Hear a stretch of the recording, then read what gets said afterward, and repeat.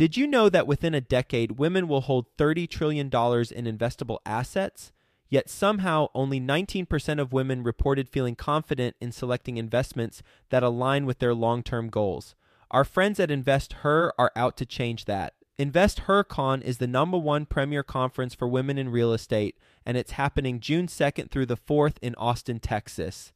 Invest Her Con is not just another real estate conference. It's a transformational experience focused on real estate investing, business strategies, and self-care tactics, all designed to help women take control of their financial futures.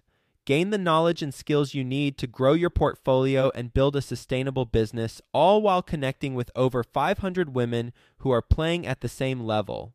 To learn more and to get your tickets, visit investhercon.com today and use the code 100BESTEVER to get $100 off your ticket.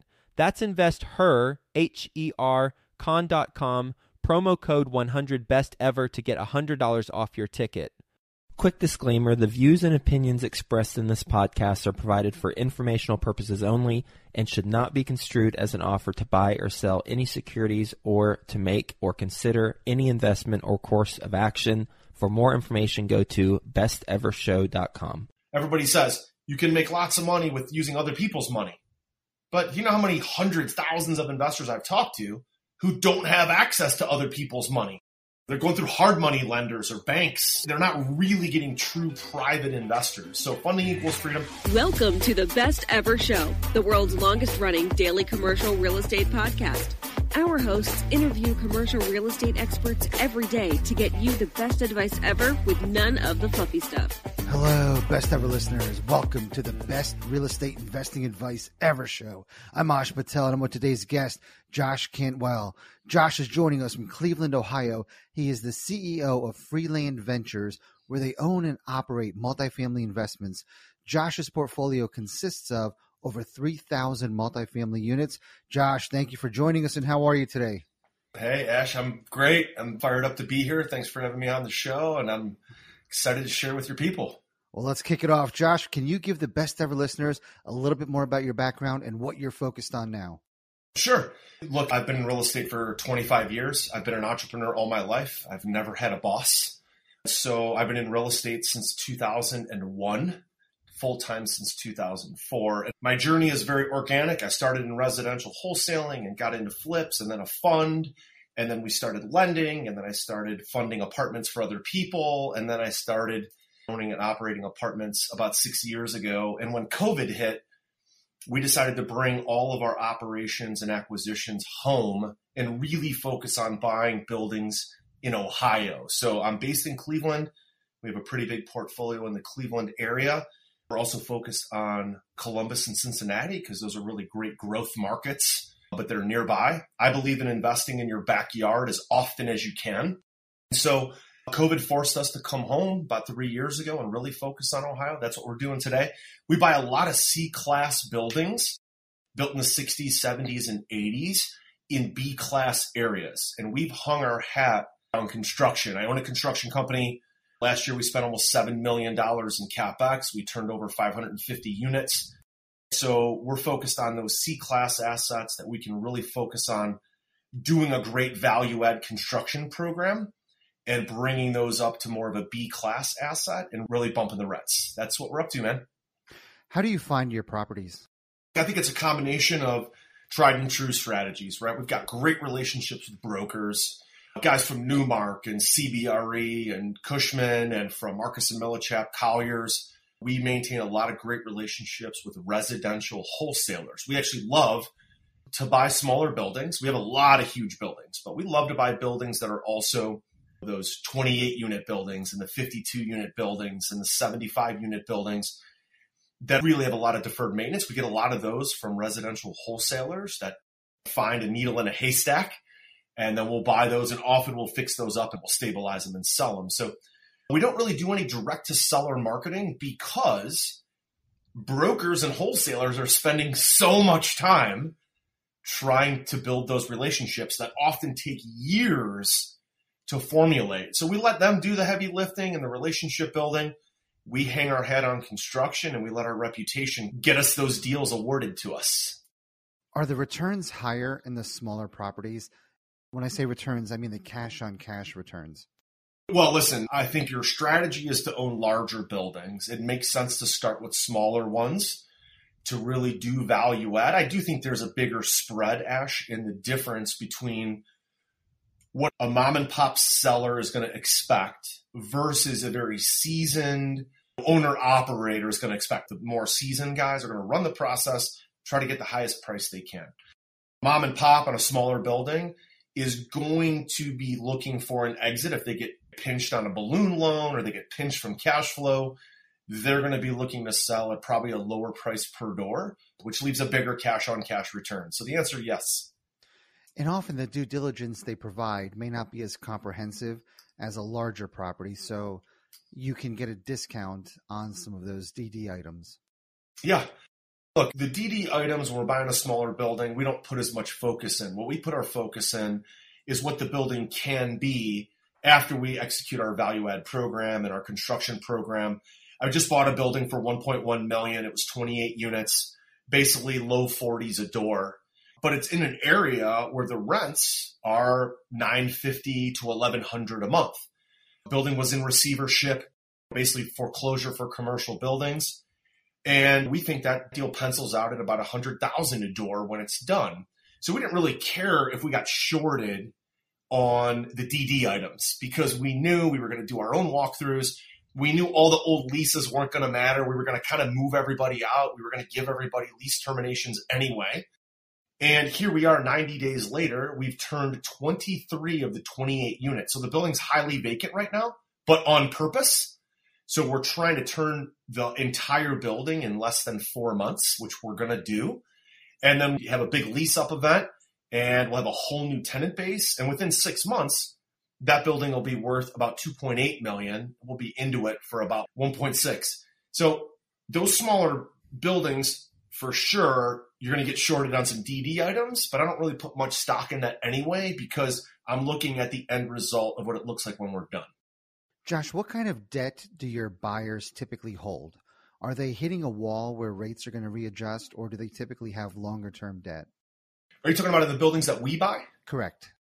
Well, look, we've done a really good job of securing long-term debt, especially over the last 5 years. And actually, what we've done in a number of deals, Ash, is we've actually gotten bank financing. So we've actually done some recourse on a number of deals. Now, what did that allow us to do? Let's talk about that for a second. A lot of guys are like, you got to go perm or bridge because it's non-recourse. Makes total sense. However, those middle bank loans where you could get fixed rate debt for 7 years and there's no balloon, there's no floater, there's no interest rate cap, it's just fixed, it's on the balance sheet or it's fixed through a swap. What happened was when we secured those loans back in 2019, 2020, now we're actually in the money on the swap.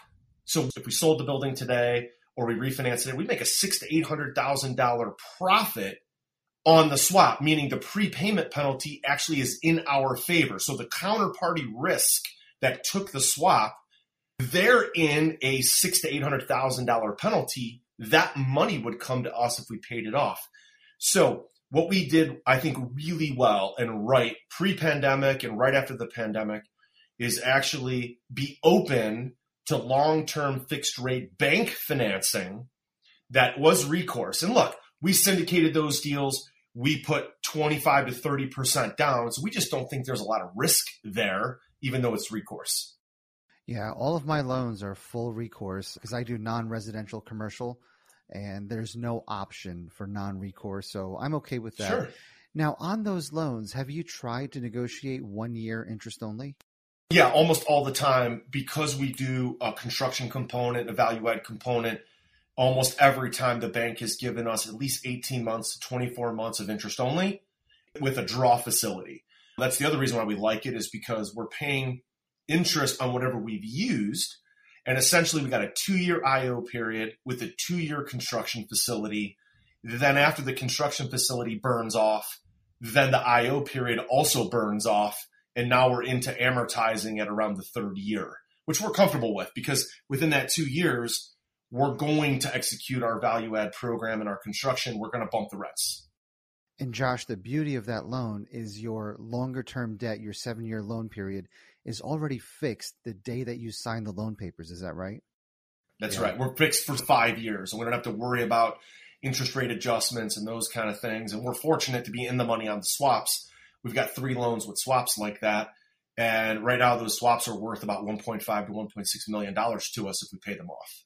Yeah, and I think that's important for the best ever listeners to realize that there is an option with small and regional banks for multifamily or commercial financing.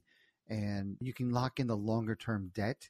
You can still get interest only. Have you tried to negotiate out of the prepayment penalty?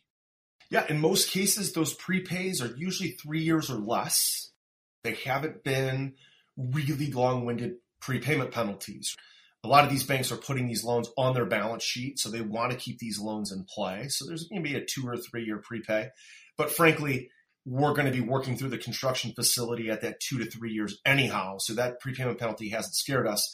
We don't have any deals where the prepayment's longer than 4 years. So if it takes us 36 months to 48 months to really restabilize the building and get to pro forma, we're okay with that because the likelihood of us paying them off early is small and the likelihood of us paying that prepayment penalty is small. So I have no problem with those. We've definitely tried to negotiate those down, and that's worked. Banks seem to be a little bit flexible, not a ton, but some flexible on those prepays. Yeah, at times they will tell you that if you refinance with them, obviously they'll waive the prepayment penalty, or if you sell the asset, they'll waive it.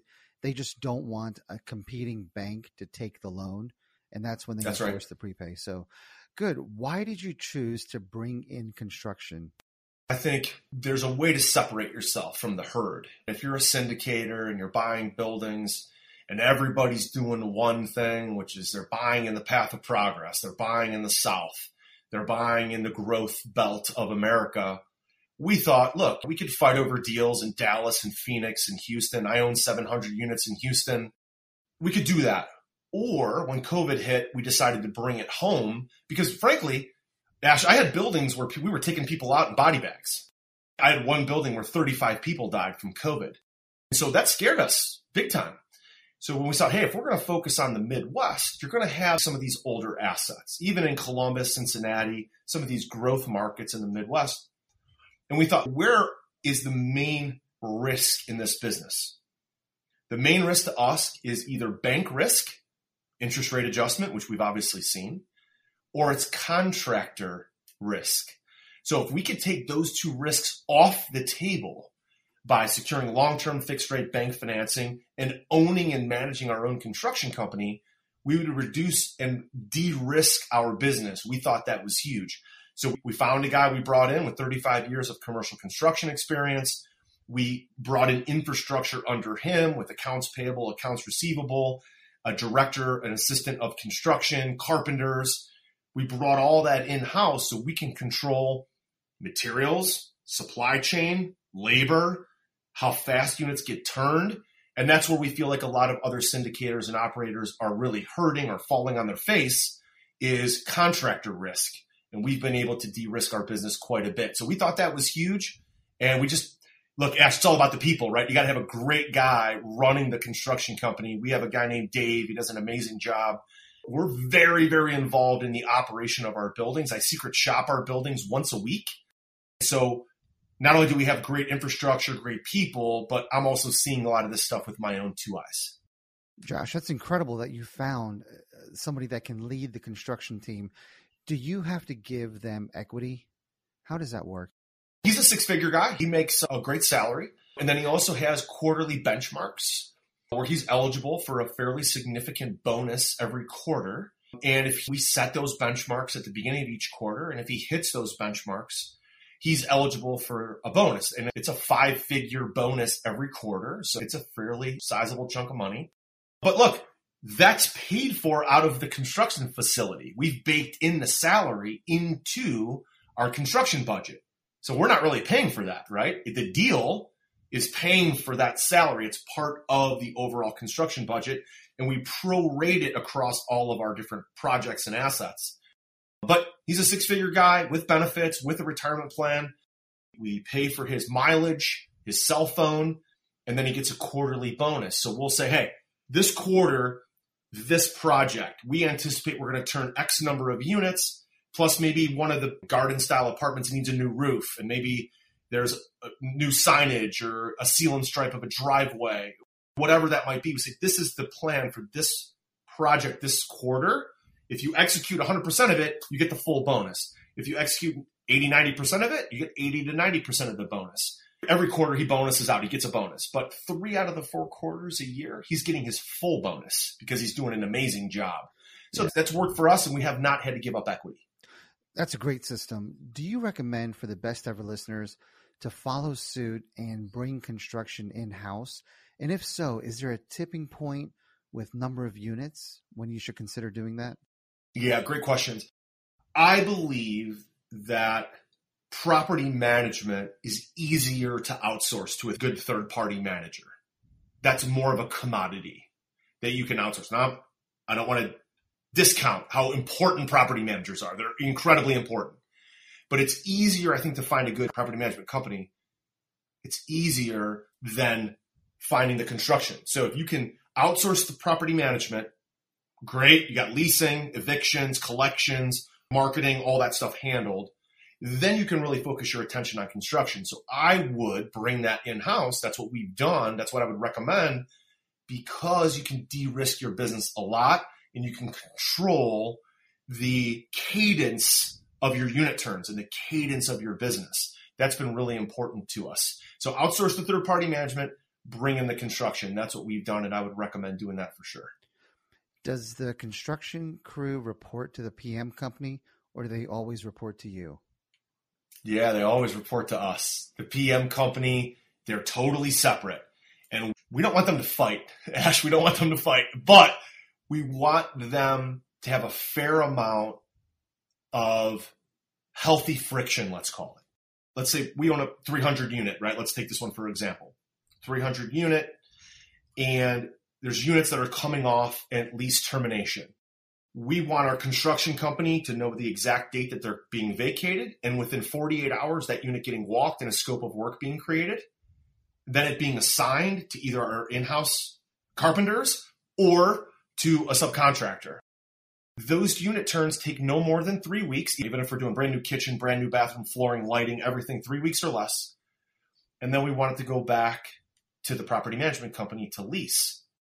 So we want our asset management, and my partner Tyler does our asset management. So he sees what units are becoming vacant, and then he can trigger those unit walks within 48 hours. And Tyler actually walks the unit, creates the scope of work.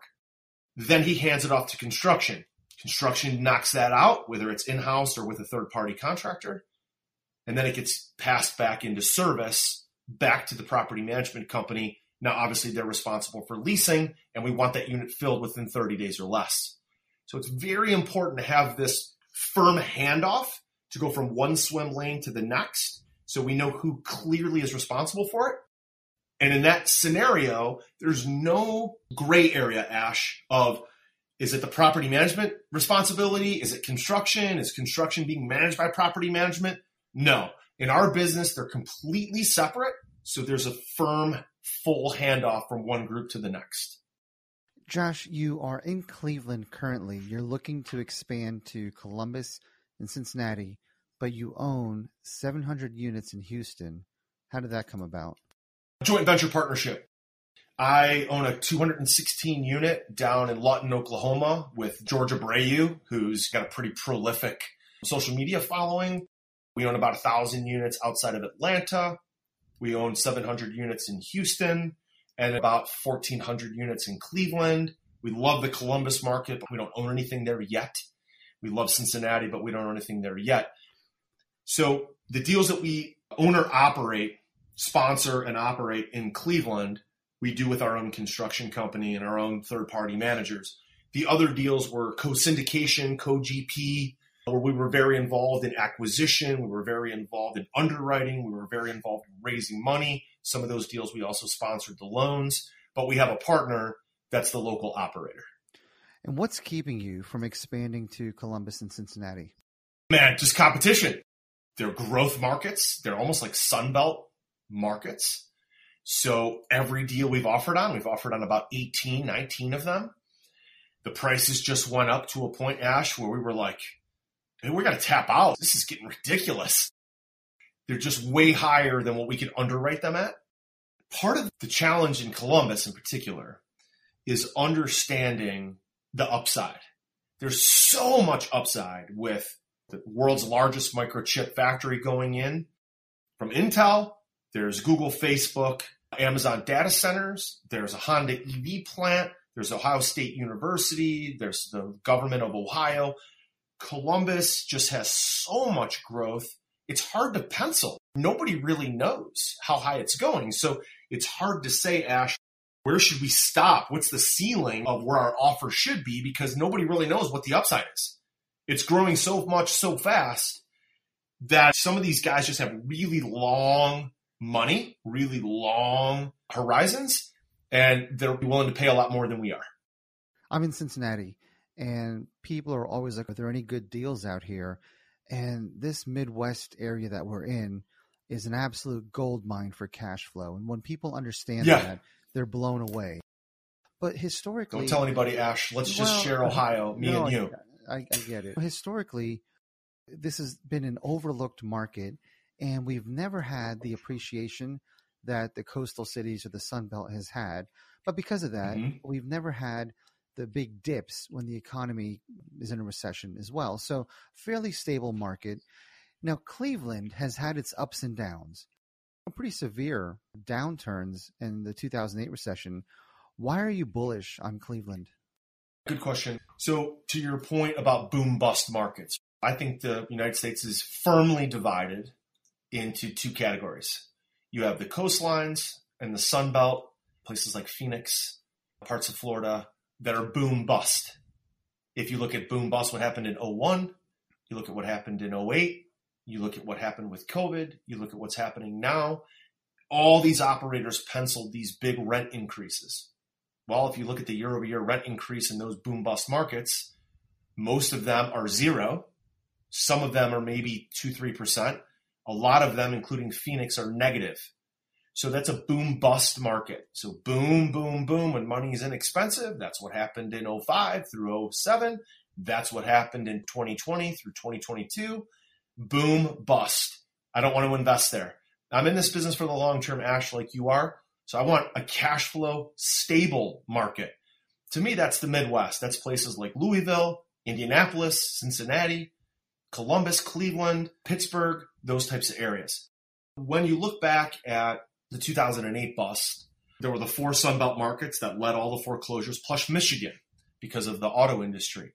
Ohio was definitely hit, but it wasn't hit nearly as bad as those boom-bust markets. And I'm bullish on Ohio, not necessarily because of all the growth, or Cleveland because of the economic growth. There just isn't a ton of economic growth. There's really stable 2.5% to 4.5% rent growth. But our strategy is to buy those C-class type of buildings that we can force the appreciation. We can force the value up through our value-add construction improvements. That's why I'm bullish on it, is because I live here, I can see my assets every day, and I can manage them through our construction company. And then Cleveland's going to give us maybe 3 to 3.5% rent growth over the long haul. I'd rather have the cash flow stable than boom bust. We'll get back to the show, but first, some sponsors I'm confident you'll find value in learning more about. Deciding how to invest your capital is more challenging than ever. That's why it's never been more important to partner with a company with a solid track record and that has thrived through various economic cycles. Companies like BAM Capital. BAM Capital is a trusted multifamily syndicator that has delivered a historical average of over 35% IRR with an average hold period of 3.5 years. BAM Capital has never missed a preferred payment, never lost an LP's investment, and never called capital past the subscription amount. How often are you at your properties? Every week. My routine is Monday, I take my kids to school, I go to the gym, and then I go right in the field, still sweaty from the gym. The residents don't know I'm the CEO. Even some of my property managers, now they know when I pull up. I pull up in my Escalade and I got my vanity license plate, so now they know the boss is on site. But I try to be as incognito as I can, walk the property, walk the commons, walk the vacants. And I don't get to every property every week, but I'll move around. So I get to every property at least once a month.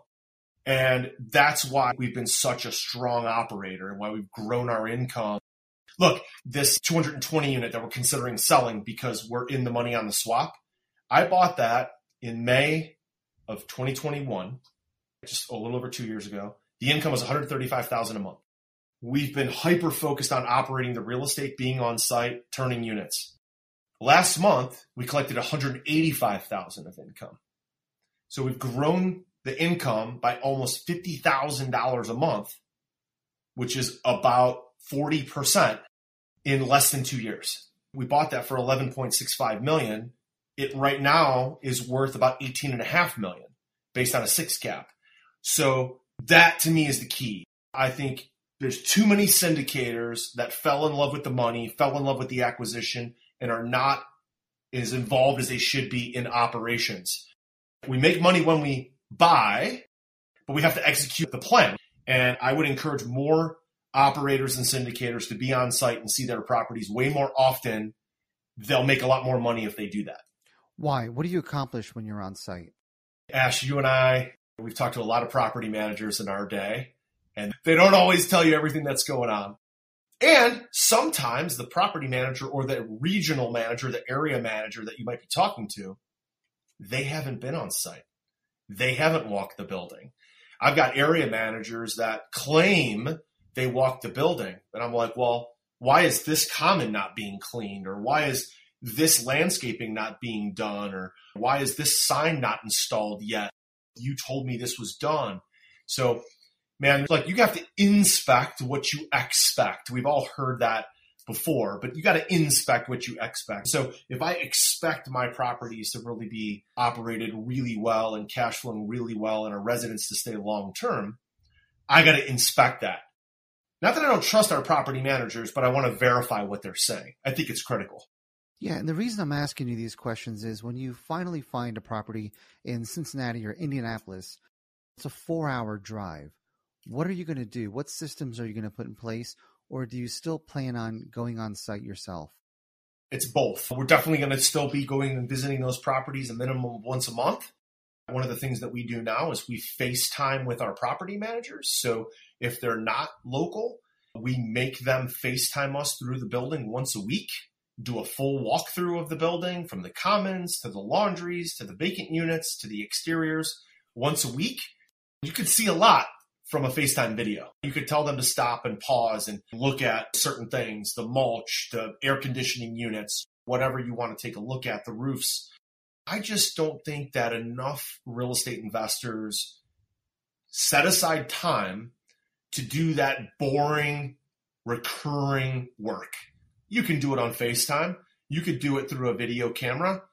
So that'll be what we do. But I'll secret shop them. I'll show up unannounced, even if it's 4 hours away. And what does your vanity plate read? Freeland. Our company's called Freeland Ventures. So the vanity page just says Freeland on it. Okay, Josh, you've mentioned a few times you're in the money on the swaps. Can you explain that? Sure. So when you get a bank loan, the lender, let's take a Midwest regional bank, they have the option to put that loan on their balance sheet, which means they fully fund the loan with their own money. That's actually their depositor's money. We all know that, but they fund it with their money. Then they leave it on their balance sheet and they're collecting the interest and it stays with the bank. Or they can what's called do a swap. A swap is essentially what's called a derivative. Many people remember back in the 2008-9 crisis that AIG did a bunch of credit default swaps. Remember that term? So credit default means they're going to swap the risk with someone else, that counterparty that's going to buy the risk.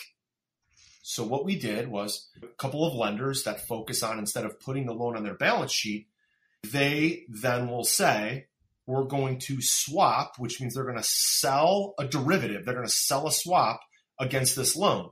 So somebody takes the risk that if the loan interest rate, let's say it's LIBOR, let's say it's the 5-year treasury plus 225 bips, let's say that goes up, somebody else is responsible for that risk. If the rate goes down, then we are responsible for that risk in the form of a prepayment penalty. So somebody in a swap is responsible for the prepayment penalty. We, because we locked those interest rates at around 3.25%, we have another one at 3.5%. Now the market rate for that loan is about 6 3/4. Now the counterparty that bought the swap, that's bought on Wall Street. I don't even know who the counterparty is. It's bought on Wall Street. Somebody buys it. They now have a penalty because they own the risk. That penalty now is coming to us in the form of a prepayment penalty that's actually paid to us. So that's a swap. So when you go into a swap in today's market, let's say we bought a new property today with a swap, and let's say the rate, just to make it easy, is 7%. Well, my risk then is if rates go down to 5.5. Well, then I'm going to be responsible for the prepayment penalty on that new loan. That's the risk.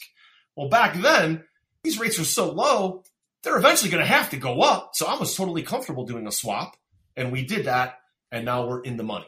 If we pay them off, if the loan burns off after 5 years or 7 years or whatever the loan term is, and we don't sell it or refi it, then nobody pays the penalty.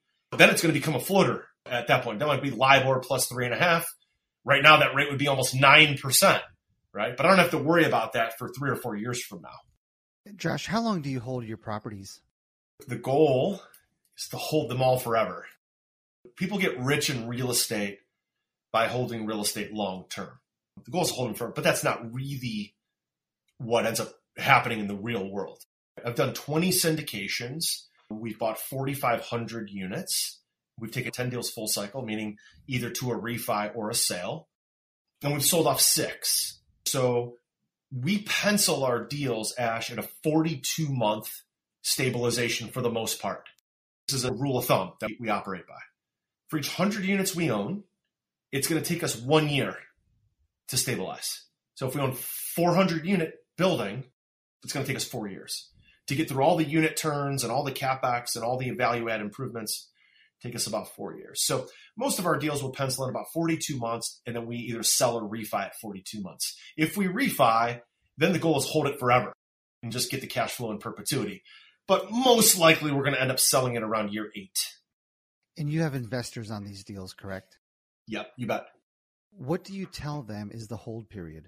Again, with our strategy of buying C-class buildings and B-class areas, the goal is to refi within 42 to 48 months and return all of their investor capital back to them. We're forcing the appreciation so hard through the construction, we fully expect to get a high enough valuation to refi them out. Now, if interest rates stay this high for the long term, we're going to have, like most people, we'll have a debt service coverage issue where you can only get so much loan proceeds, and that will constrain how much we can refi out. So the goal is really hold it through this high interest rate period and then refi in 2025 when interest rates will hopefully be back down. But that's usually the case, is refi around 42 to 48 months. Josh, you've had an amazing run in a pretty short amount of time. What's your secret to raising capital? Raising capital, piece of cake. First of all, you got to have an offer that you know that your investors are going to buy in on. It starts with having a great offer. Number 2, tremendous amount of what I call our brand syndication system. I have a brand. I push that out through shorts, reels, online, podcasts, posts, YouTube, and I point everything at our investor portal. So we have an online presence that drives leads to our investor portal. We put them on an autoresponder, and then they get access to my calendar through a Calendly link. And then I focus on building relationships with everybody, whether they're 506B or 506C. I don't care if they're accredited or not. I feel like you have to have a relationship with them. So I usually do 3 meetings or 3 appointments. And then I feel like I have a relationship with that investor and they invest for the long haul. The other way to do it is manually. So there's the online way to do it through shorts, reels, podcasts, posts, things like that, driving traffic to a portal and a funnel. The second way is manually going to events, meeting people face to face. But you've got to put yourself out there. And when I raise money, Ash, I don't tell people I'm the CEO of Freeland Ventures. When people ask me what I do, I say I raise capital for real estate. We buy distressed apartment buildings, and we pay our investors a double-digit rate of return. Got it. And Josh, that gets everybody interested in like, oh, wait, say that again? How does that work? Instead of just saying I'm the CEO and we own 3,000 units, I say I raise capital for real estate. We buy distressed apartment buildings and we pay our investors a double-digit rate of return. And then people are like, ooh, I want to learn more about that. Josh, what's a mistake that you made in your rise in this industry, and it was coupled with a hard lesson, something that was difficult to stomach? Look, man, I think co-syndication can be a major pothole if you're not really, really clear on who the operator really is. I think over the last 3 or 4 years, a lot of people, and I made that mistake, there was a group that needed capital, there was a group that needed another sponsor, there was a group that needed something else, and we were told that this partner is going to be the operator. And that partner fell flat on their face. They sucked at operations. They were terrible at construction. And we didn't spend enough time really vetting that boots on the ground operator to see what was their track record in managing the real estate. What was their track record in managing the construction? We should have done a better job of that. Luckily, most of those deals have now been sold off, and the market, because interest rates were so low, those deals are now gone. We made a profit. It wasn't as much profit as we should have made. But that's another reason, Ash, why we brought all of our deals back home and we decided to stop co-syndicating and co-sponsoring deals with other people because we knew we were one of the best operators. So that forced us to have some tough conversations with investors because maybe the pref return stopped being paid for a while, or the returns weren't as good as we thought, or the building got sold at a discount. Even though we still made a profit, it's got sold at less than what it should have. Because we trusted the partnership, but we didn't vet out who the real boots on the ground operator was, and that operator fell flat on their face. So that was one of the hard lessons we learned. Josh, what is your best real estate investing advice ever? Funding equals freedom. I'm not talking about funding with other people. I'm talking about if you really want to be free in this business, whether it's buying small apartment buildings, mid-size, large, whether it's a single-family rental portfolio, someone on your team needs to absolutely be full-time at raising capital. Everybody says you can make lots of money with using other people's money. But you know how many hundreds, thousands of investors I've talked to who don't have access to other people's money? They're going through hard money lenders or banks. They're not really getting true private investors. So funding equals freedom. Second thing, Ash, is you got to be daring. Look, I'm a pancreatic cancer survivor, and my surgeon performed an unbelievably complicated surgery the day that I was spared on the operating table. And my oncologist said, Josh, one of the only reasons why you're alive today is because your surgeon was a daring surgeon. And he tried things that nobody else had ever tried. He performed this crazy, wicked surgery on me, got the cancer out. It's a whole nother story to tell you that. All right, Josh, you ready for the best ever lightning round? You bet. All right, what's the best ever book you recently read? Who Not How by Dan Sullivan. And Josh, what's the best ever way you like to give back? Look, man, I love to coach. I love to coach young kids. I think a lot of kids are misled. Parents are too busy. So coaching young kids and helping them build their confidence. And Josh, how can the best ever listeners reach out to you?